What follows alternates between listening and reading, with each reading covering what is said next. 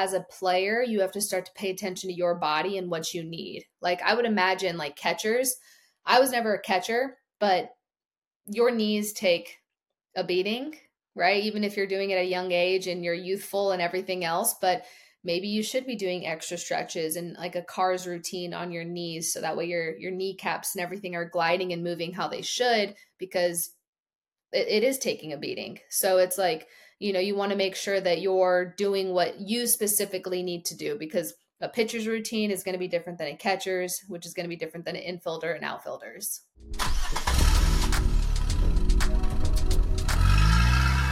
All right. Well, welcome to the Car Ride Home podcast. I'm excited today to chat with Sierra Romero.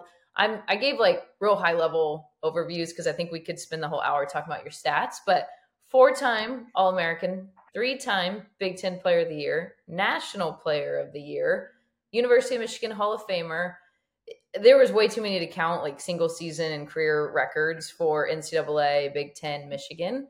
Played 4 seasons in the MPF, just completed 2nd season in Athletes Unlimited, international experience with USA and Mexico, and one of the things we'll talk a lot about today, the founder of the 32 approach.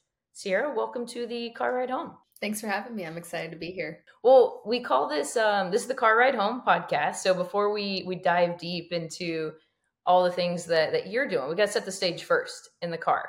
So most important, you're in charge. What kind of music are we listening to in the car ride? Hip hop, R&B. My favorites definitely like 90s. Were you different of like car ride to games, car ride post games? Did like the outcome affect, or pretty consistent? I always liked my parents' music. That's probably why I like the 90s hip hop R&B, because that's all they listened to. But car ride home, the only time it changed was if I didn't have a good game. I would have my own headphones in. Otherwise, I would usually listen to their music. Wait, what are you listening to in your own headphones then after? In my own headphones, it's probably like some type of rap, something along those lines. I've been really into, I don't know what you would call, I guess Russ is rap. I really like Russ and I really like Mike. I don't know if that's like, that's not indie. It's not indie. It's just slower, but it's still rap. Got it. Yeah, you're talking the wrong person here. We'll go with it. I believe you. I trust you. So the next most important question, now that we have the music, is where are we eating on the car ride home? Young Sierra is definitely like Jack in the Box. If In-N-Out's open, In-N-Out, if we can get there. Sierra now, I really don't eat much after games. It's too late to eat. But before games, it's usually it could be something like Potbelly's sandwich, or I'm in Chicago now, so they don't have, when I was in Florida, a lot of times it was like the pub sub, just because I had enough to like really hold me over and make me feel like really full. But then other than that, I'm on a big like hummus kick. I just now before we got on, I was snacking on like hummus and carrots.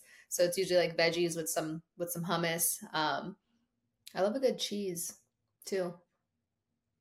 That is very different. Just like little snacks. I feel like I pick. Let me tell you, I used to rock Jack in the Box Jumbo Jacks like before and after games, which is absolutely disgusting to eat at 7 a.m. a Jumbo Jack from Jack in the Box, but I did it. Yep, I would get their sourdough Jack. That was my favorite thing from Jack in the Box. Oh, man. All right. I can't even imagine. This has to be good, especially knowing your family. Do you have, when I ask you what's the most memorable car ride home, what's the first thing that comes to mind? And it can be as a youth player, pro player, college player, either one. Probably in college. It wasn't really a car ride home since we took the bus as a team, but like my family was back at the hotel when I got back. And it was after the World Series, after we lost, and my time was up with Michigan. My parents telling me how proud they were, they were excited for me in that like next chapter. And then we immediately got ready and I spoke to Hut and I was like, can I go watch Sid play? Because Sydney was still playing at the time. And that was the year that they won the World Series. So it was kind of like that moment of, wow, I'm done. Take a moment to like acknowledge everything I did and the success the team had. And then it was really quickly like, okay, let's go cheer on Sid because they're probably about to win this thing. So it was a really cool moment because it was like everybody was there, but then it was also cool because my sister was there and I got to see her now taking over kind of thing. Super cool. Actually, it doesn't seem like that long ago. I remember watching that on TV. What a lot of people talk about almost the differences of mom and dad in some of those car rides, especially the game didn't go that well or a tough practice. I know you guys commuted for practice too. What was the differences in the car ride home between your mom and your dad? My dad was more vocal for sure. He was the one always in my ear, always saying something. He knew how to really get under my skin. My mom was the one always trying to calm him down. She was like the mediator. She was the one always bringing the good vibes and snacks. I feel like, anytime we were in between games, everybody was always like, dang, your mom always packs the best stuff. She always had like just really good food for us always. Whenever I was with my dad, it was always a hot dog at the snack bar because he wasn't going to be packing any snacks. Um, but I feel like having the constant like dad role of him always being on me, but then having my mom to also come in and be like, it's okay, it's just a game kind of thing. Even though I didn't think it was just a game, like it still meant a lot. It was really nice to hear that for me to like kind of bring it down a notch. Because I was very passionate at a young age when I was playing. I'd get very like emotional and like overwhelmed with things. But it also was nice because there was times where I didn't want to listen to my dad because he was always the one like on me. So if I really wasn't doing something I should do, my mom would also chime in and be like, maybe you should work out. Like maybe you should go hit. Like your dad's not wrong. So then when my mom chimed in, would chime in, I'd be like, okay, I should probably go do that because she's never telling me like, hey, you should probably go do that unless I really need to. I feel like I don't know if you told me this story or maybe it was on the webinar about a car ride with Sophia, your youngest sister, where you actually got to play that role. Do you remember what that was I or what did. that story? Yeah. Yeah, I was home. I don't remember if I was home for college. I have a feeling I was home for college. Um, and Sophia went to our old hitting coach that we had that was close to us because we would go to Mike at STC, but when we didn't want to do the hour and a half drive, we were like, let's go 20 minutes down the road to our other hitting coach. So Sophia was going to him and she had a hitting lesson. I was home visiting, so I was like, I'll take her. And I took her. She had like a terrible lesson. She did really, really bad. I was almost like a little uncomfortable watching because I already knew my dad was going to ask how it went, and I was going to either tell him the truth or I was going to lie for her. So I was like, I don't know what I'm going to do here. But it was really bad. And we got in the car, and she knew it was bad. And I'm sure she probably, to an extent, also wanted to hit well since I was home. She was little. She was very little. And she was just crying. And I just remember I hadn't said anything to her. Like I didn't tell her she did bad. I didn't say anything. She just started crying. So I was like, Sophia, why are you crying? And she was like, I hit so bad. I'm not good. Like all this stuff. And I'm like, well, Pia, I've been home for like 3, 4 days. I haven't seen you go outside and hit once. You haven't asked me to hit with you one time. Like, why would you think you were going to have a good hitting lesson today when you've been hanging out? You've been, hanging with your friends, doing all these other things, but like you haven't done any softball work, and we literally have a cage in the backyard. Like I don't know there's really no excuse. So she was kind of like, yeah, and I kind of just laid into her the whole like, how could you expect to do well if you're not training? So immediately after that, she like got home and was like all mad at herself, not mad at me, but she like went in the backyard, was hitting, same thing throughout the week. Started to do that throughout the week because she knew I was watching too. But I don't think she ever like put that into perspective. Obviously, she was very little, but I was just trying to give her that idea of you can't expect to get any type of result if you're not doing any type of work. I love that. As we were talking, I just remembered that of you telling that story. I'm like, how perfect for that's why I enjoy the car ride home concept because as youth players and college, you spend so much time. I know like I was the same way. We would You do. commute from, you're with your parents, but what a cool moment there of actually with your younger sister. That has to hit home. Because that's not mom or dad. That's big sister telling me the truth. Yeah, and I don't say much to her. I really don't because I know my parents will say enough. So I'm like, she doesn't need to hear anything from me. But in that moment when she was crying, I was like, like don't cry. You don't. you don't have a reason to cry. It'd be different if you were working your butt off and not getting the results and you were just frustrated. I'd be like, okay, like, yeah, let it out. It's okay to get frustrated and get upset. But like then I'm very much like how are we going to fix it then? Let's not keep crying about it. How do you fix it? What's the next step? And so but in that moment I had to tell her that her reason for crying technically I didn't believe was okay because it's a controllable. She could have worked harder. Love that. I love that. Just my own curiosity, because you and Sydney probably spent a lot of times commuting back from games or practices. Was there a difference of the two of you and how you handled things, or was it pretty similar? Or did your parents even talk to y'all different? They talked to us the same. They talked to Sophia a little bit different and Mikey a little bit different when he was younger. As he got older, he started to get talked to the same as us. But even then, I don't feel like he really got it as bad as we did. I think Sydney and I got it the worst. So you're saying they got softer, is what you're saying? They did. Oh, y'all are I just. tell them all the time. I was like, you guys got soft. It's hilarious. Like Well, I'm like Sophia could get her hair done a million times a week and it'd be okay. she's a baby. I asked for shampoo and it's like pulling teeth. That's amazing. So I want to dive straight into what you're doing today. We'll talk too about how we're going to partner together with the Alliance and the 32 approach.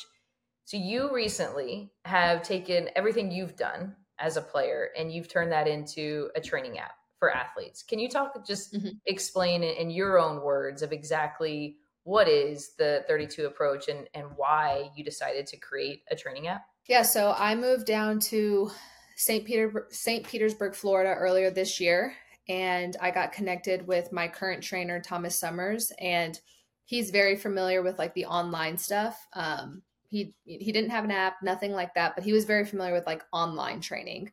Um, as for me, I was very much just in my I need to have a good trainer if I'm going to be here. I need, I don't want to let these things slip. And so for me it was very interesting because like I'm not very trustworthy when it comes to just any trainer. So like I kind of told him, he's like, oh, you should train here. I'm like, yeah, we'll see. Like I need to see how you are first. Because if I don't like what you're doing, then I'm not. If you're telling me to throw around 300 pounds, I'm gonna look at you like you're crazy and be like, I don't need to be doing that.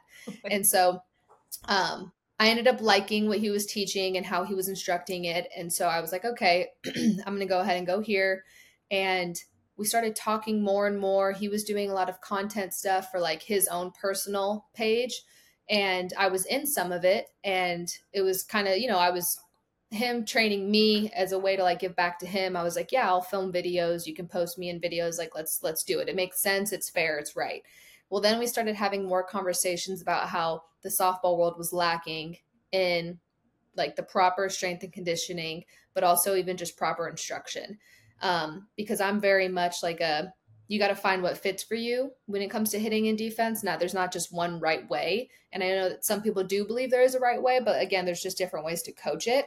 And so for me, I was like, if I'm someone that already believes in teaching it in a very like open-minded way, then it should be able to be it should be something that everyone's able to relate to. They don't have to listen to everything I say, but they can take the things that they like and they can get better from it. And so same thing with the strength and conditioning. I feel like a lot of athletes in that area, myself included, like I'll get lost if I don't have somebody telling me what to do because I've seen and done a million different movements. So we decided to talk about how we could bring it all into one, and it ended up being this app. And he already had like a model and everything like in his head designed ready to go, and so we kind of went through it and we were like, yep, this is great, this is what's going to work. And then from there it was nonstop filming. It was filming for like, I don't even know, I think I literally had like 8-hour days of filming. We'd be up at like 4 in the morning because sometimes we were working around his training schedule because we didn't want people to be in the gym when things were being filmed and we didn't want it loud. It needed to like just be very professionally done. So it was a grind and it was tough. And we were also trying to beat the timing of getting it done before I left for Athletes Unlimited. And so it was tough, but like it was really good. And what's crazy is what we've put out has already done so well. And it's like not even, we haven't even like scratched the surface with what we're trying to bring to it. Like we just brought what we knew we needed first. And now like now we have time. Now we get to continue to add more. So now we'll be adding catching, pitching, things that like I can't instruct and I'm not going to try to. So we're going to bring those right people in. So then that way these athletes can go on an app and be like, okay, well, what's my workout on Monday? It shows you the workout. Everything is video, there's audio, the reps. You can put your weight in so you can keep track of the weights you're putting on. Everything is on there for you for strength and conditioning. And then the same thing for hitting, defense, and then what will soon be added, catching, pitching, and all those things. So that you're never wondering what to do. Because sometimes the biggest difference between the athletes that are having success and the athletes that aren't is direction and consistency, and the app gives you the direction and it allows you the opportunity to be consistent, but it's ultimately up to you to obviously do the work. Correct me if I'm wrong. These are exact things that you do, correct? In your own training, Mm-hmm. still to this day, right? Yeah. So what we did was social media is eyewash. Like I don't care what anybody says. Social media now has so many different eyewash things out there that don't actually work, but sometimes influencers, they just need something to post. So they'll go and try a drill and they're like, "Yep, it works." Like I'll try new drills and I'm like, how in the world does this translate to my swing? How in the world does this translate to my defense? Like this doesn't make any sense. Or why am I lifting in this position? This is one, a very dangerous position to lift in. Two, this is not softball specific, like related at all. Like we don't need this type of movement. And so sometimes that can like be a little bit scary because athletes start to try different crazy things and they could hurt themselves. And so I feel like for a little while, I got caught up in looking at a lot of these drills and I'm like, dang, I remember I was making my list and I was like, I feel like my list isn't that big. Like it's a good list and it's got a good amount of drills in there, but I feel like it's not something crazy like a million drills. But I also was like, but these are the drills that have helped me. These are the drills that bring me back to my basics. These are the drills that help me have the correct form, do things the right way. And so for me, I was like, you know what? Let's not try to put in a million different drills, right? I don't want this to become an eyewash thing where people are like, oh, she's just putting anything and everything she can find into this app. Instead, I was like, let's do exactly what I believe in. So if that's 30 drills, then it's 30 drills. Mm-hmm. And, you put in the workouts that you believe are the best for the athletes and the movements. And then anything more that we want to add, we should bring in other people and allow them to teach what's worked for them. Because I don't want to assume that the 30 drills, let's just say that I've done, I don't want to assume that that's going to work for every athlete. So if we bring in another infielder and she brings in 30 more drills and 10 of them are the same, but then all of a sudden there's 20 different ones. Now you get to learn a different side of fielding based off of her experience and what's worked for her, her body, and just the athlete that she is. So the goal is to make this app connect with anyone and everyone. I love it. I just think in life, right, we try to overcomplicate things when really it comes down to just basics and probably repetition of those basics. Mm-hmm. When you say softball movements, can you explain in your words, like, what are the movements? What are the specific training? Like, you shouldn't go out and run 3 miles. So like, what are the specific softball movements in your opinion that young players should be doing?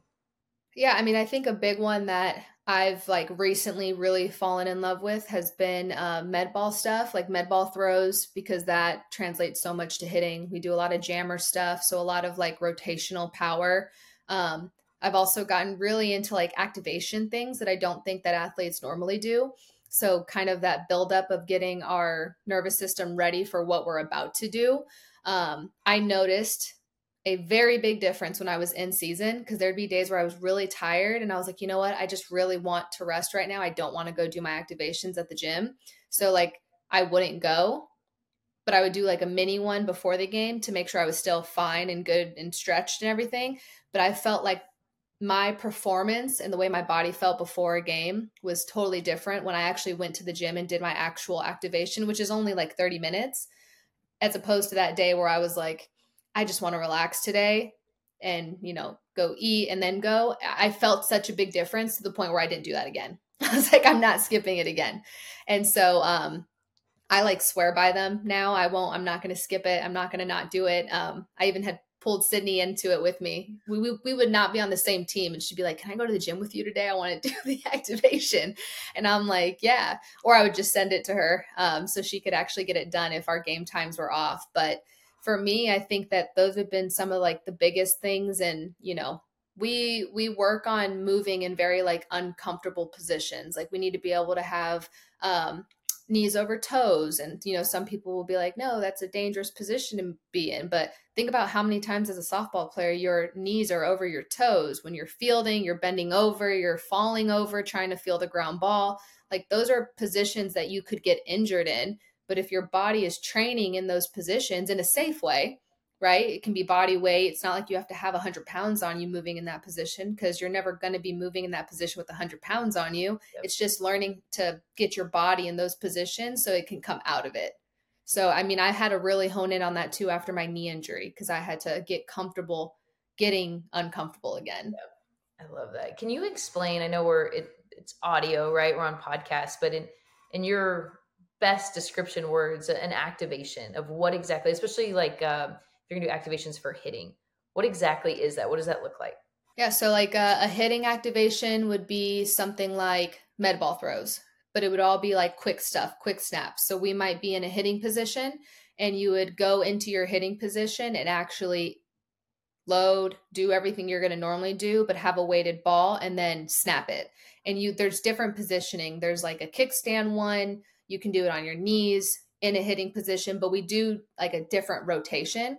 So it's basically to get all parts of your body activated, ready to go. And then like when there's a hitting activation, there's always still lower half stuff. So like we're not just going to do hitting specifically stuff. Like we're never just going to say just do med ball. We might also have in there like, all right, let's do some skier jumps. Like let's get your legs working now, right? Things that you're not going to jump like a skier in the box, but we need you to do that to be ready to run bases. We need you to do that to be ready to just actually activate your lower half and wake it up. So then that way you're not feeling sluggish. With that, we'll do like arm stuff. So it could be carries, it could be just banded workout stuff. It's never anything that's going to fatigue you like crazy before a game. Like I said, it's only 30 minutes. Like the activation stuff is 30 minutes. You're in, you're out. Ideally, like, if you go, for example, like the gym that I was going to when I was in season had a sauna. So I actually started all of my activations with 15 minutes in the sauna. So I'd go from sauna, activation, go home, eat, then go through my day. So for me, it was always about like that. Part of it too in the beginning is rolling out, like making sure you're actually stretched and actually good to go. Because you'd be surprised, like if you don't do anything all day and you only stretch before the game, you're not as ready as you could be. If you did a midday activation, or ideally you want the activation to be midday or just before you really have to get ready to go to the field, like you're going to feel, I don't know how to explain it. You just feel ready. Like you just feel like your brain and your body are connected. You don't feel like you just rolled out of bed. When I didn't do the activation that day, I very much felt sluggish. Like I felt like I needed an energy drink. I felt like I needed something to wake me up. Whereas if I go do what I need to do with the activations, I don't feel like I need to find energy somewhere else. I feel very into it and like on it and ready to go. I'm curious, like obviously in the pro world, right? You have all day and then you're getting ready for that one big game in the evening. What would your advice be? And maybe you guys already addressed this in the app for those travel ball players who are playing a tournament where shoot, you might play 2, 3, 6 games in a day. Do you guys talk about that and even like little things that they can do throughout the day for just for their body? We actually don't. However, this, like what we're doing now, like these workouts, these activations, like these things are all things that are going to be able to keep you going. Like right now, like think of like age wise, right? Like if you're 15, you can handle four games in a day, as opposed to like me who's 29. I could never. When I did double headers like 2 years ago, I thought I was going to pass out. Like I was like, this is not it for me.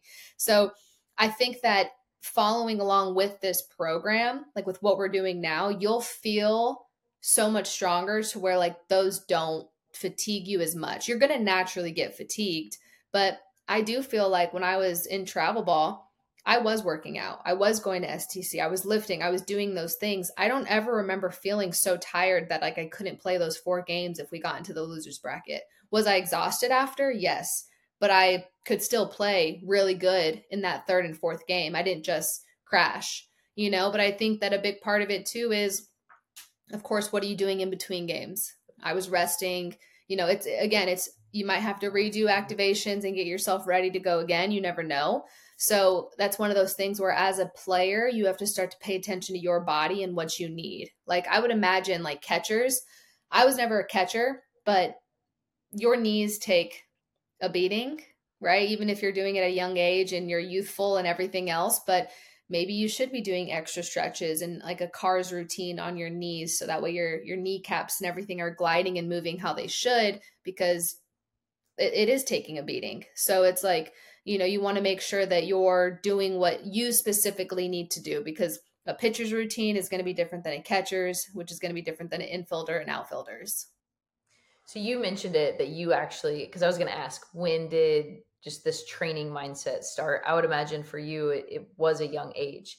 And when you say STC, I know what you're talking about with Mike Stith and the Bat Busters and the sports training complex. I've walked in those doors and watched what 9, 10, 12-year-old, 16-year-old girls are doing.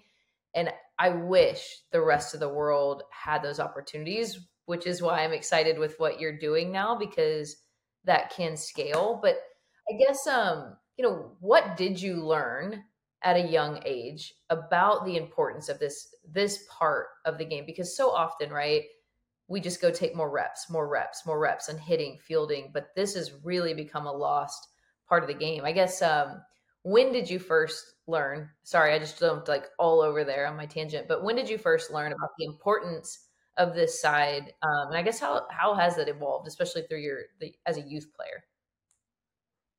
I mean, it really did start when I was with the Bat Busters because of the facility we had. So for me, I was always really small. Like I was barely 100 pounds in high school. Like I was not big. I had talent, but like I lacked some of the strength. And I believe I hit my first like home run over the fence. I think it was like my freshman or sophomore year of high school. And it wasn't like I hit a ton, but that was when I finally got strong. But that was from all the lifting that I was doing. I was already lifting. So I was building those little muscles. Again, I wasn't a big kid. I wasn't tall and I wasn't super muscular. So like I had to work out really hard. I had to make sure I was putting in the reps, going in for fielding classes and hitting classes. And so for me, it was very much like the consistency.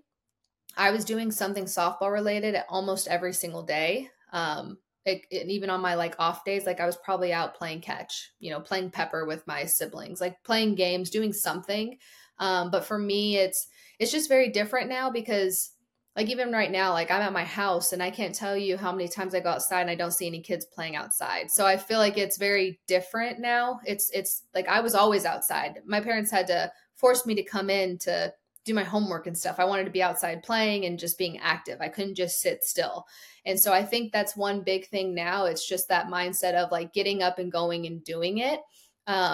Because that's like the hardest part. That's what everybody says the hardest part about the gym is, right? Actually going. It's really not sometimes when you get there. It's just the process of getting there, getting in your car and actually going and walking in the door. And so it's the same thing I feel like nowadays with kids, like it's getting them to get up and go. But ultimately, I feel like the ones that do, they are those elite athletes and they are those athletes that they are going to get what they want. It may not, sometimes it doesn't always, fall into place where it's like you didn't get the school you wanted to go to, but you got a couple for full ride offers. You got something because of the work that you put in. And I just can't help but think that if all athletes look at it that way, that, they're going to get what they're wanting in the end. So I just feel like that mindset of STC, it helped prepare me because once I left high school and I went to Michigan, I didn't feel at all behind. Practices were easy for me. Training was easy for me. Like there was no like growth time for me. Like, how like sometimes we're like, oh, you're going to go in as a freshman, you might sit and then you were going to play. Like, no, that never once was in my head. I was not sitting as a freshman and I wasn't going to be like happy with that. I planned on going in as a freshman and starting. And I knew that the only way that I was going to do that was if I trusted what, Mike Stith and the Bat Busters did for me as a travel ball organization and prepared me, right? With practice, with lifting, with all those things. And I got really lucky because not every travel ball organization has that. So that's where we felt like the app even that playing field, because I can't tell you how many times I've been to Michigan for a camp and I've worked with athletes and I'm like, dang, she could be really good if she just had some proper instruction, if she just had a consistent plan, like if she just knew what to do, if she just had something to tell her, hey, do this and you'll get better. But instead she's probably trying to do her own research or making it up as she goes, and unfortunately that's not going to help. I think this is a good time to tell you about Pocket Radar and our partnership for Alliance members. Pocket Radar is the official radar technology partner of the Alliance Fast Pitch. Pocket Radar's technology is currently utilized by coaches at the highest levels of softball and by parents and players training in their backyards. They provide software and hardware solutions tailored for player development and recruiting. Pocket Radar's new app platform is a powerful tool for athletes looking to improve their game and have their metrics be seen by coaches across the country. We use Pocket Radar in all of our Stars of Tomorrow combines. And you know what's even better? Alliance coaches and families can get up to $150 off Pocket Radar Smart Coach and Training Bundle on our various buy days that we do with Pocket Radar. And every Alliance coach is eligible for that annual discount throughout the year. Learn more about our partnership with Pocket Radar and how you can receive an Alliance member discount by visiting our website, thealliancefastpitch.com, and clicking on Pocket Radar under the Partners tab. I remember those days of just trying to figure it out and write my own plans. Now I just dream, write my plan for me. I'll go do it. What do you okay, Exactly. You said it first, so I can say this now. But you aren't the largest in stature, right? And you said you didn't hit a home run until you were freshman, sophomore, but then you go on to become, I love the stat that you are the career Grand Slam record holder in college. What do you attribute, specific to home runs and not being such a tall, large player? What do you attribute most of that to? I don't play scared. I think that anybody would tell you, whether you're on my team or you're playing against me, you will never see me playing scared. That's one thing. And I think that even if you can't tell if somebody's playing scared, if you are nervous or just being a little timid and you're at bat, it is going to show at some point. Even if it doesn't show to your opponent, it's going to show to yourself. You're going to know that you're not ready or that you're nervous for this next pitch. Because for me, it's always, I never think of it as that competition between me and the pitcher. It's really always me versus me. I've told people this a million times. I don't believe anybody's ever good enough to get me out. I think I get myself out because I don't adjust.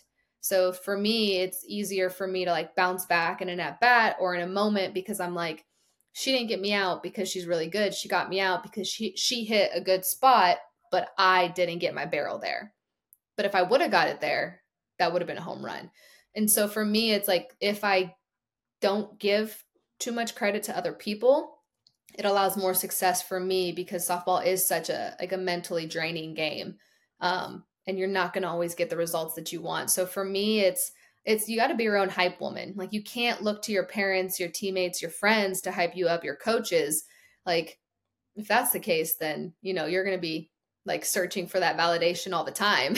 And so for me, it's knowing and believing in myself is all that I feel like I really need. I love that, by the way. I was asking about home runs and you went to the mental approach, which I love and spot on, and tells me exactly, what was going on up there, which you can see when you play too. Now that we're on kind of the mental side of this, I think a lot of athletes will go through an injury. And that's something that in the past few years you went through. Can you talk about that experience, I guess the injury itself, and more so the road to recovery, and kind of maybe that even helped lead to what you're doing today as well? Yeah. I mean, and what I'm excited too is, we have to get other programs done within the 32 approach app first, but I will have I'm very passionate about having an injury program on there specifically for ACL. So having all drills and everything that you should be doing coming back from an ACL, but also having a lot of videos talking about the things that I struggled with, and the things that like I needed help with. So I'm excited to like have that be out there too, because ACL is such a common injury in softball, and specifically for girls as well. But I definitely think that like mentally when everything happened, it was like a shock because I was in the best shape of my life. Like there I was not by any means not prepared. Like I was very much ready to go. Like I was on it. So for me it was kind of like a this doesn't make sense, like the timing of this. Like I have been doing all the right things. How did this happen? And it was really just one of those things that was a freak accident. But at the end of the day, what's even crazier is like the recovery. I mean, the recovery went from it's supposed to be a year long, and I fully intended on taking a full year off, not trying to come back at 9 months. I wanted to give myself the full 12. And then all of a sudden it turned into 3 years. And I was like, this is just too much. Like, I'm getting older. I don't know if I should keep playing. Maybe I should just go have a normal job. Like, college is done. Um, so like all these things, I think I probably retired in my head like 100 times. I think in my entire career, I'm 29. I've retired so many times in my head. Like I really have, and it just hasn't happened yet. So it's funny because people will be like, "Oh, well, when you think you're going to stop playing?" And I'm like, "Well, I've probably stopped playing literally over 100 times. If I'm being honest with you, you guys just don't know about it." But I think that that's like a battle you're always struggling with, and like with any injury, it's so easy to get stuck in like that mindset of like I always say like playing the poor me card, right? Because I played that card plenty of times. Like poor me, I can't walk. Poor me, I still can't run. I can't do this. I can't hit. And then finally, I think for me, it was like I got tired of feeling like a victim. And so I got tired of being in my head all the time. So instead, I was like, you know what? I know it's going to hurt. I know this isn't going to feel good. I know physical therapy is going to suck. It is what it is. I'm just going to like push through it. And so for me, it was like figuring out how to push through it and get out of my own head. Like that was by far the toughest part. Because at the end of the day, the only thing holding me back wasn't even my knee, it was my head. Like everything going on in my brain. Like what I was feeling wasn't fake. It was definitely injured. It was hurt. I needed another surgery, but that my head was taking over and it was telling me I just couldn't do anything. So I sort of like started to fall into that. Like I can't do anything, so I'm not going to, and I'm not even going to try. And then finally I kind of got out of that to where the last procedure I had was removing the cyclops lesion in my knee, and they went in and they took it out. And I remember my mom was in town, and she was in town to like in case I needed her to take care of me, whatever.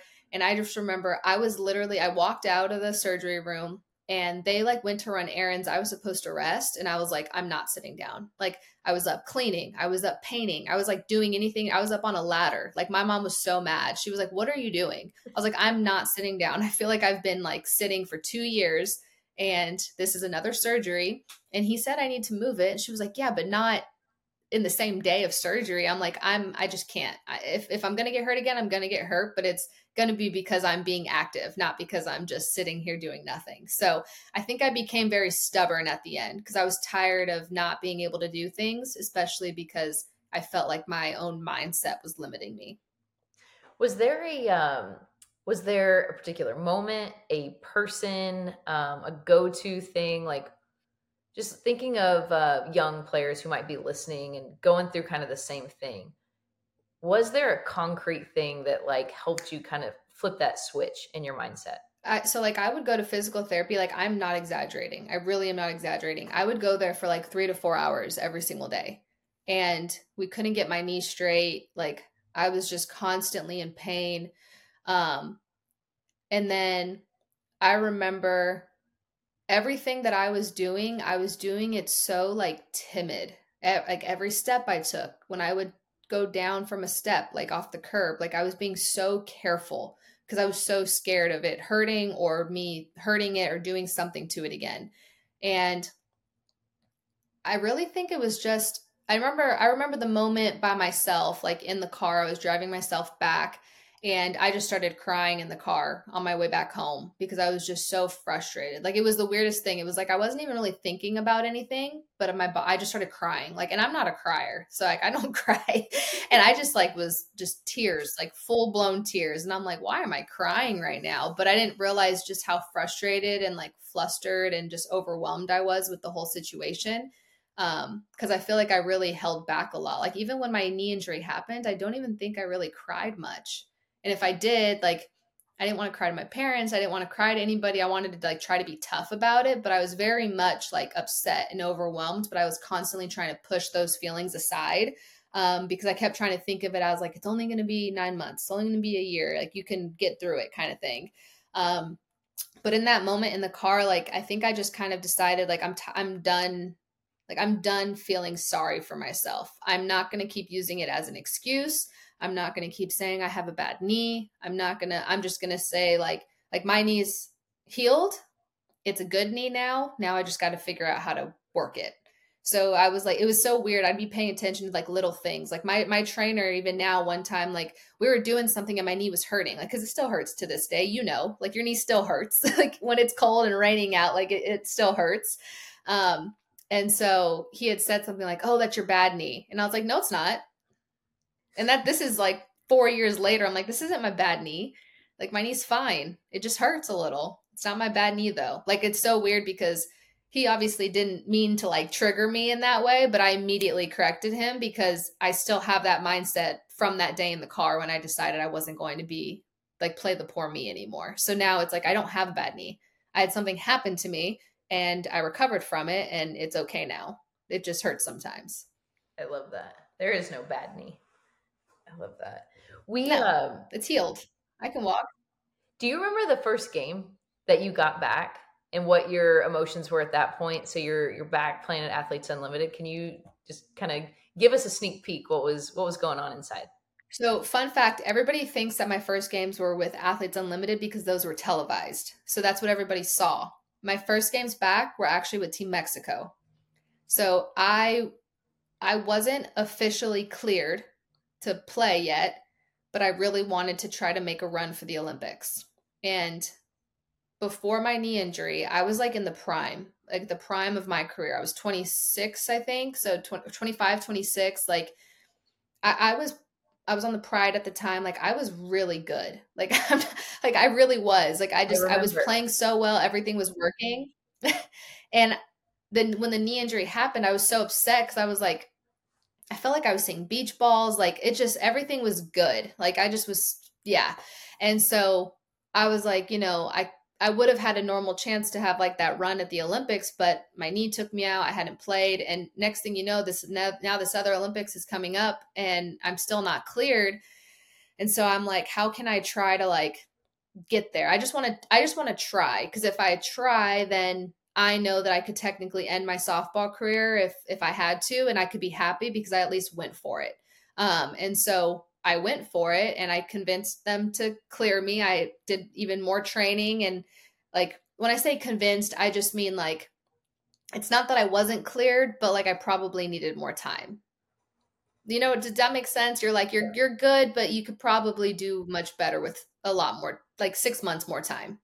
And so instead, I was like, no, I can do this. And so my first game back was we were in, I think we were in Florida at Eddie Seymour. We were playing against like other teams. And then my first at bat back was with against Oklahoma. We played against the University of Oklahoma. And I'm like, this is ridiculous. Like I'm literally first at bat back going in against Oklahoma.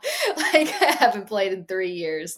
And I actually put the ball in play. But I got out, but I put the ball in play. But I just remember like I could barely run. I was very much like hobbling around the bases. Like I was going one base at a time. I was not running full speed. I was going one base at a time. And Sydney tells this story and she laughs because I'm at this point, I'm 20 something years old. I don't remember how old I was when I got cleared.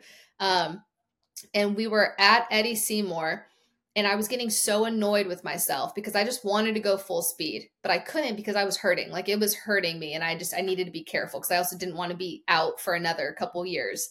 And so I was getting annoyed because I just got out on the bases, and I got out because I didn't slide because I was too scared to slide, and I hadn't practiced sliding yet. So I literally went over to the field next to us because Eddie Seymour has fields like right next to it. So they're playing the game, and now I'm out of the game. Someone else is in. So I told my coach, like, I will be back. I need a moment. So I was pissed because I got thrown out, and it was because I didn't slide and whatever.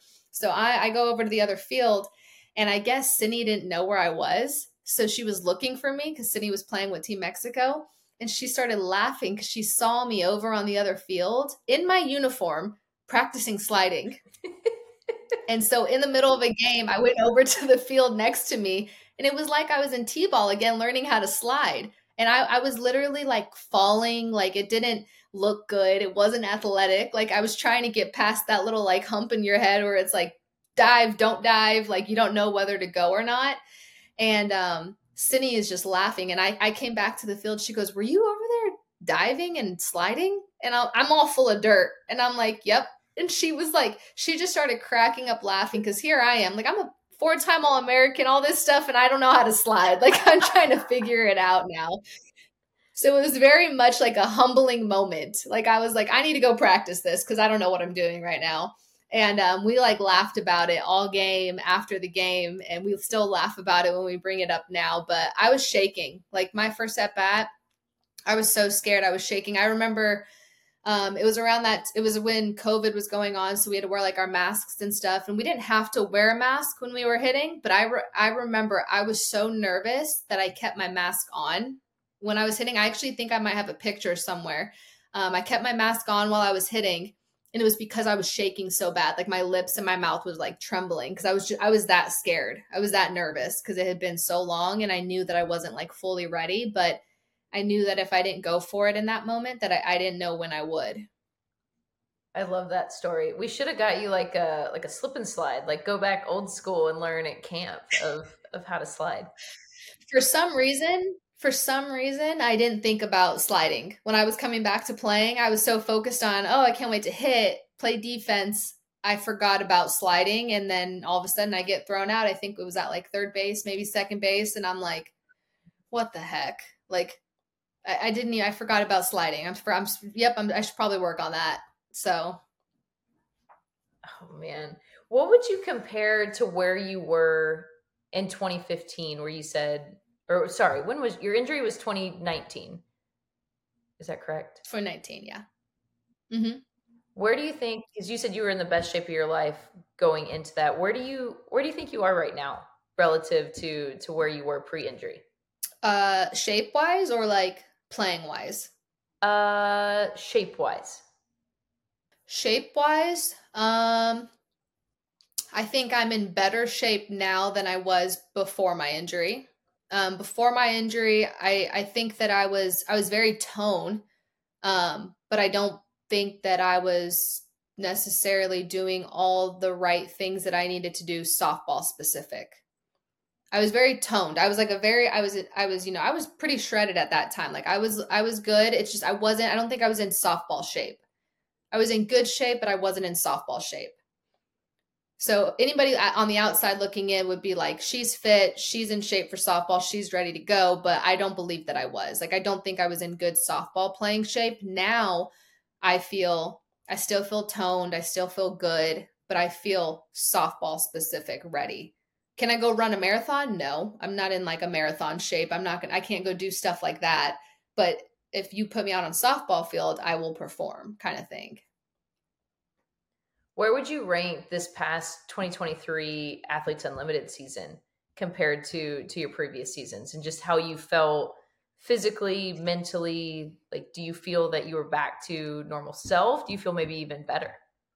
So I'm like the worst person to ask that because I don't ever give myself credit. And I know I had a really good season. I know I did. And I know that I did well, but something tells me that like I just could have done a lot better. So I'm very happy with my season and how it just went, especially if you compare it to my first AU season. I think I was really close to last place. Um, like that's first season, I always tell people my first season in AU, I was too grateful.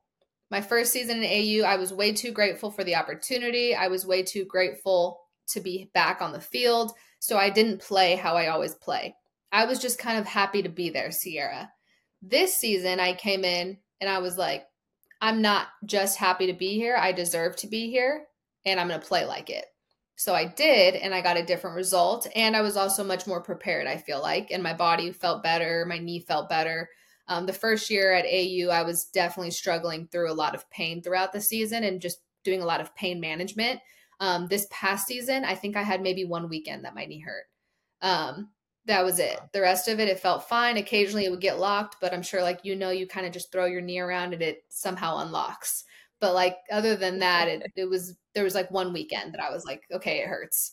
But I still feel like I could have done so much better. Like, anytime you ask me, I'm going to always say that I should be hitting above 400 and I should have double digit home runs, double digit RBIs. Like, even though AU is a very short season, I can't help but feel like more often than not I should produce. And I did produce a lot this season. And I made good adjustments compared to like where my first year at AU was. I still feel like there's more in me. So it's one of those things where it's like I was very proud of myself, but I definitely wasn't satisfied with it.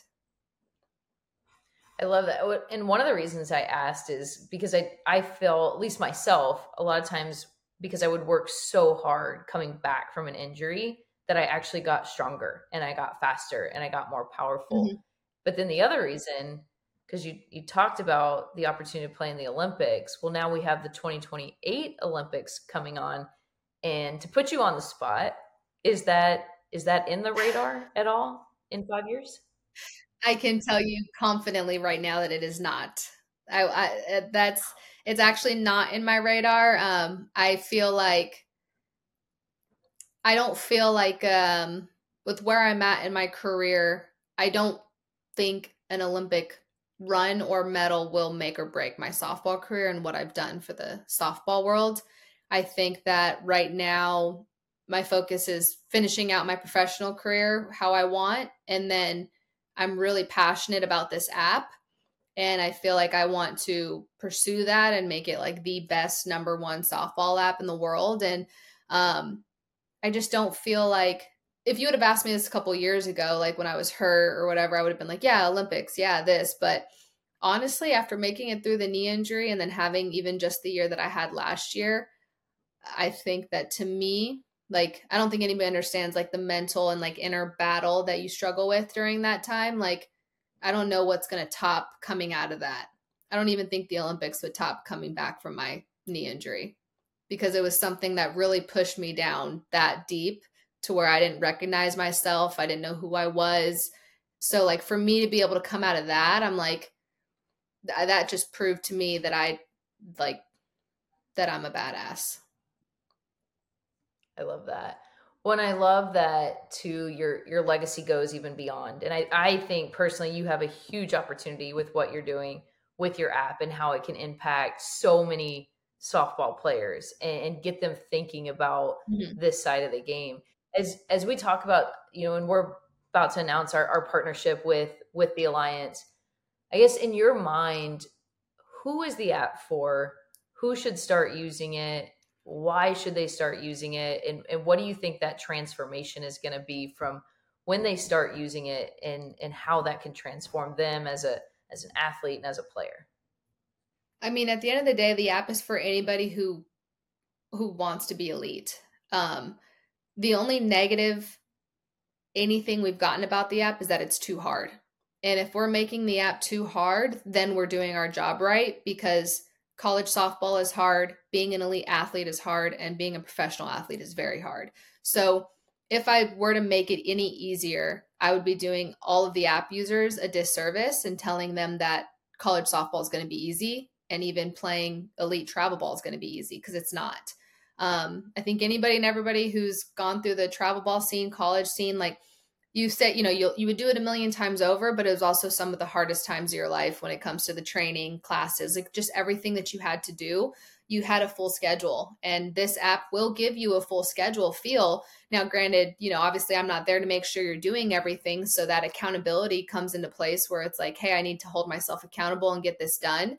But if you have the app, there's just no excuse because it has everything. I mean, we're literally filming a body weight program right now. So that way you guys really can have like zero excuse.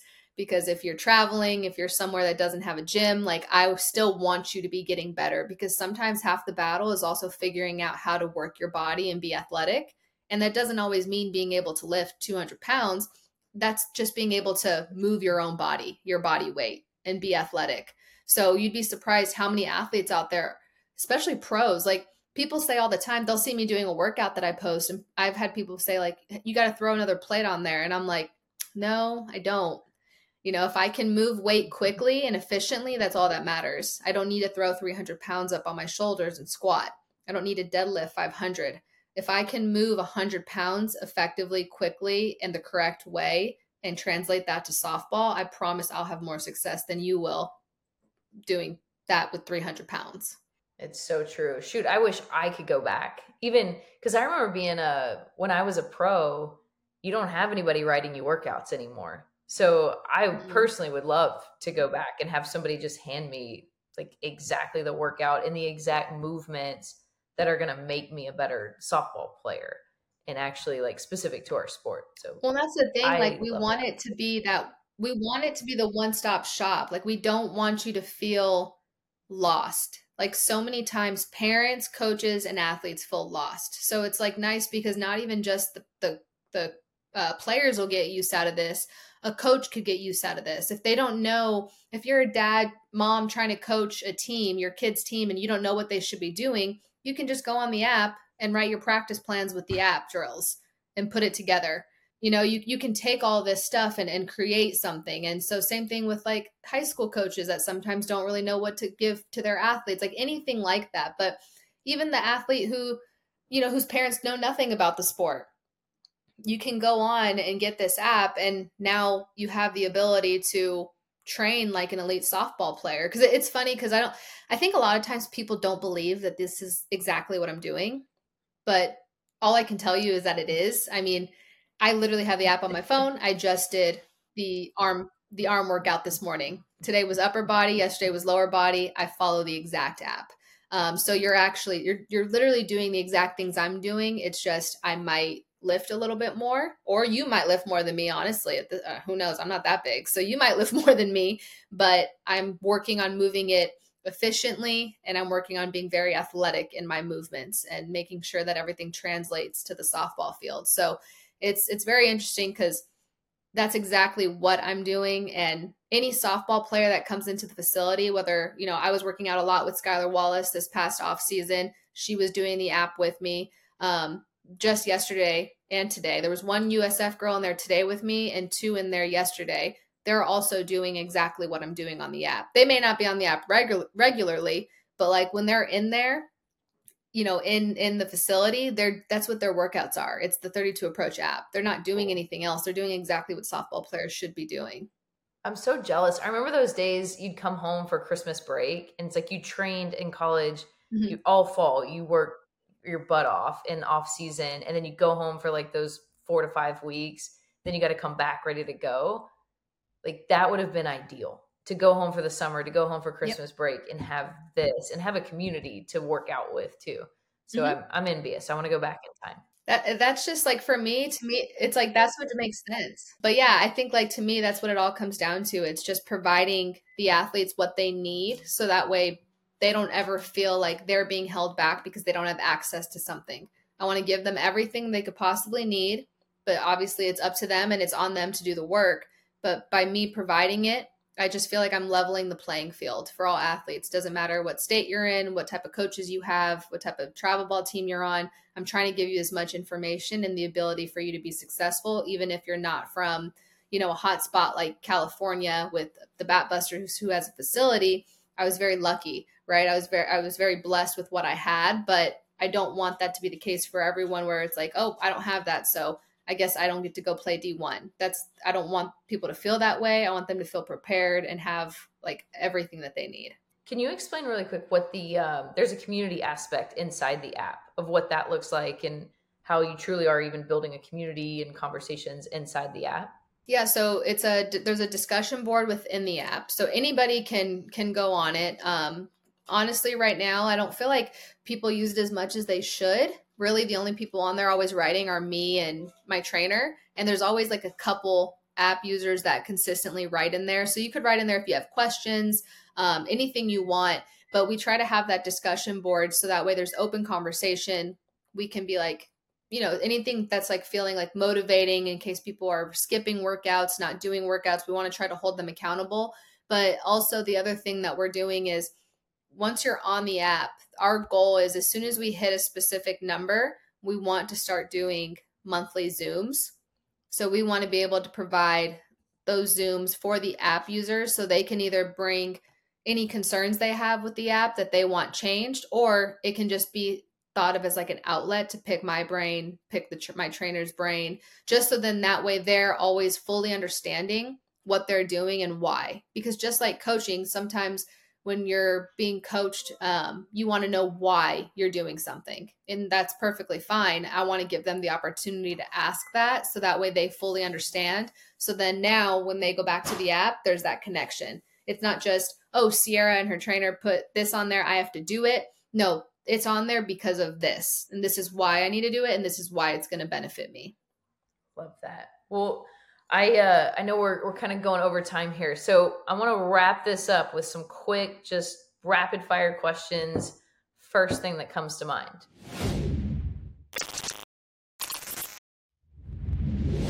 Obviously, your family is like full of first round draft picks and college athletes, but who is the best athlete in the family? Me. Who's the most competitive in the family? Me. Like, I'm just imagining, like, do board games get competitive? Or, like, if you guys were going to go play a game of horse right now, who would win? Well, that's tough because we're all really good, but that would be a very competitive game. Horse? For some reason, I feel like if we played horse, I don't know why, but I feel like Sydney might win. I'm not sure why. I feel like she might be good at horse. Mikey's competitive too. I played golf with Mikey, and he's much better at golf than I am.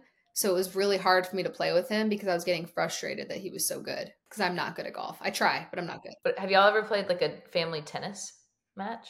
No, but I'm into pickleball, so I would love to have like a family pickleball because my first time going out to the pickleball courts and playing with strangers, I got extremely competitive. Like people were like, "Oh, it's your first time playing," and I'd be like, "Oh yeah, yep, I'm winning.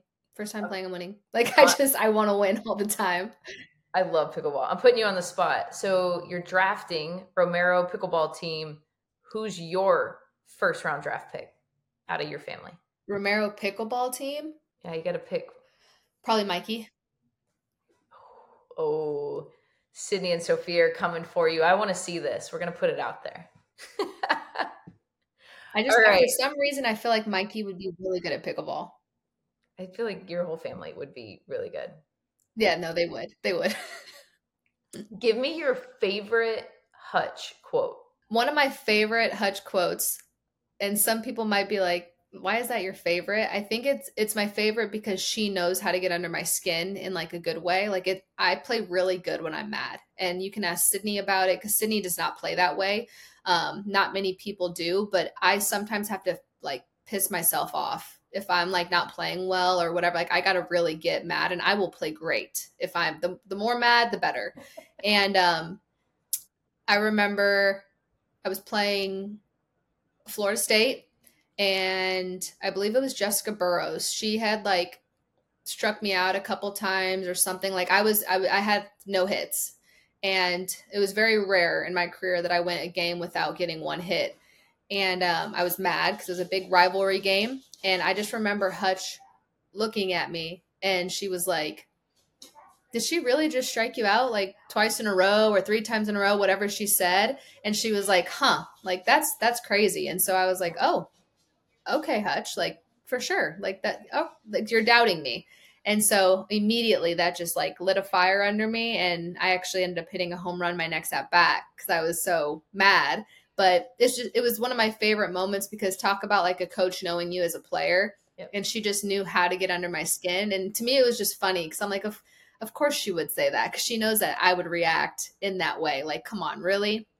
But as far as like a more like motivational one that she has said to me, it was probably like during like one of those exit interviews that you do at the end of season, and it was really when she was trying to teach me how to lead and be a leader, and she challenged me.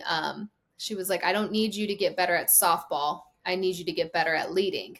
And I like didn't know what she meant. I didn't know how to do any of that stuff, and so for me it was like, okay, like I guess I need to like read more on learning how to lead. So I think the best thing was like after her saying that to me, I went into like my own like deep dive of, okay, how do I do that? How do I make myself better? And for me, it was also talking to her and learning how to talk to people and learning how to observe people, and specifically like athletes, because not every athlete is the same with how they want to be spoken to, how they want to be led. And so I had to like really learn as an individual how to do that. And for me, that was like a whole new challenge because it was weird to hear her say, like, I don't need you to get better at softball. I need you to become a better leader. That's so good. That's so good. Kind of on the same, you've mentioned Mike quite a bit. Do you have a favorite Mike Stith quote or memory? I think one of my favorite ones, I was fielding with him. I think I was back home from college. I'm not really sure, but I was fielding with him. And I just remember he knows he's one of those coaches that knows how to get under my skin too. And so, he's hitting balls totally out of reach. Like if I make this play, it would be really impressive. And every single time he's just saying, nice try, nice try. And he's the reason why I hate that phrase. And I told him this recently. I was like, I think I'm traumatized from that phrase because if somebody says that to me, I'll kind of give them a look like, don't ever say that again. Like, I don't like nice try because you're insinuating that like I'm not good enough to do what is needing to be done. And so, we were training and he's nice try, nice try.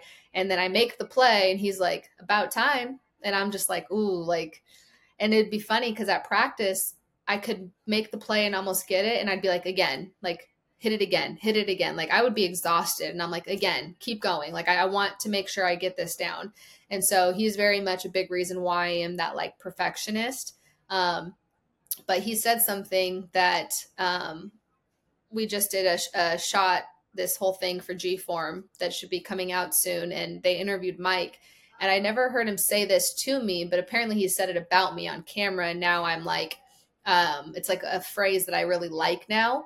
And it just happened this month. So this is actually something new that Mike has said to me. And he said that I always had an anger for greatness. Like it was just like nothing else was going to be enough. Like I just, it wasn't like, it was to me saying an anger for greatness is past like a determination. Like I wasn't just determined for it. Like I was angry for it. Like I had to have it and I wasn't going to allow myself to slip to like anything less. And I just felt like him saying that really like hit home with me and made a lot of sense because I feel like that's how I am in everything that I do. Like if I don't feel like it was almost perfect or close to perfect, I'm not going to be happy with the final product. I'll redo something over and over again if I have to, but I never want to do something and feel like I'm not the best at it or one of the best. And I'm going to learn, and that could be in a job. It could be in anything. Like I'm going to learn because I want to be up there. I don't want to be back with the rest. I need to be up at the top. I love that. Anger for greatness. I think we found our podcast title. It, by the way, I asked that story hoping you would answer in the same way. He also told that story of nice try. And when you were saying the thing about your knee too and your bad knee, I was like, oh my gosh, this sounds just like the nice try. I love it. That's literally what it was. Like I'm telling you, that nice try is forever in my brain now because of the Bat Busters and because of him. Because every single time I could have made a really good play, but the throw wasn't there, wasn't finished. All I can think of is listening and hearing Mike's voice. Nice try. In such like that, like in a sarcastic little Mhm. tone. And I'm just like, oof, you're really trying to get me today, Mike. Like you're really getting under my skin today. Man, I know those moments. Okay, and last question. Give me one thing that you know now, it could be anything, that you wish you would have known as a youth player? I think that the biggest thing that I know now that I wish that I knew when I was younger was probably just like the idea of like more is always better. Sometimes it's figuring out what works for you as an athlete. I think for so long I like absorbed so many different things, which is only natural because you're young and you're trying to figure it out. But I think that at the end of the day, it's about figuring out what is best for you and how to make that work. And as I've gotten older, I've done a much better job of figuring that out. But I do think that that started really for me in college, because even in like travel ball, I don't feel like I had really taken a hold of what really worked for me. I was leaning a lot on my coaches and what they told me to do, which lucky for me, I had great coaches. But I wish that in high school, I would have taken more on myself because I did know a lot of good information. I was being taught great things, but I wasn't like creating my own thing for myself. I hadn't created that yet. And I started to focus more on that in college, but then I did somewhat lose it. And obviously now that I'm a much older, more experienced athlete, I finally know what that is and know what I need to do. But I wish I would have done that when I was younger because I think I could have saved my body and like rested a little bit more. You know what I mean? I think I went a little overboard when I was younger sometimes with my training or with some of those things where I could have given myself a little bit more of a break. Very good. Well, I appreciate it, and thank you for taking the time. If I want to train with you, how can I find out more information about the app? How can I get started? Biggest thing is just go to the 32approach.com. Everything will be on there. You'll be able to get redirected to everything that you need. You can download the app from your phone. Again, it's the 32 approach. And everything you need is going to be on there. And I would definitely say, as far as social media goes, the best social media to follow me on is going to be my Instagram, which is Sierra Joy 32. But other than that, and my website, I think Instagram and then my website are the two things that provide the most information and the most things that are going to help you. Love it. Well, I'm excited for partnering together and hopefully offering a lot more athletes the opportunity to train with you and make our sport even better on that side and outside of the playing field. So Thank thank you. you for hanging out with us on the car ride home. Of course. Thanks for having me. I'm excited to give this to all Alliance players and have them join and hopefully watch them just take their game to the next level and see what they're really capable of. Hey guys, we hope you're enjoying the Car Ride Home podcast. Hopefully, we're filling the air and making your car ride home a little bit more enjoyable. Please be sure to subscribe to our podcast on Spotify, Apple, or YouTube, and leave us a review. If you have any special guest or requests that you'd like to hear or have us bring a guest or a story onto the podcast, shoot us an email, info@thealliancefastpitch.com. We'd love to hear from you.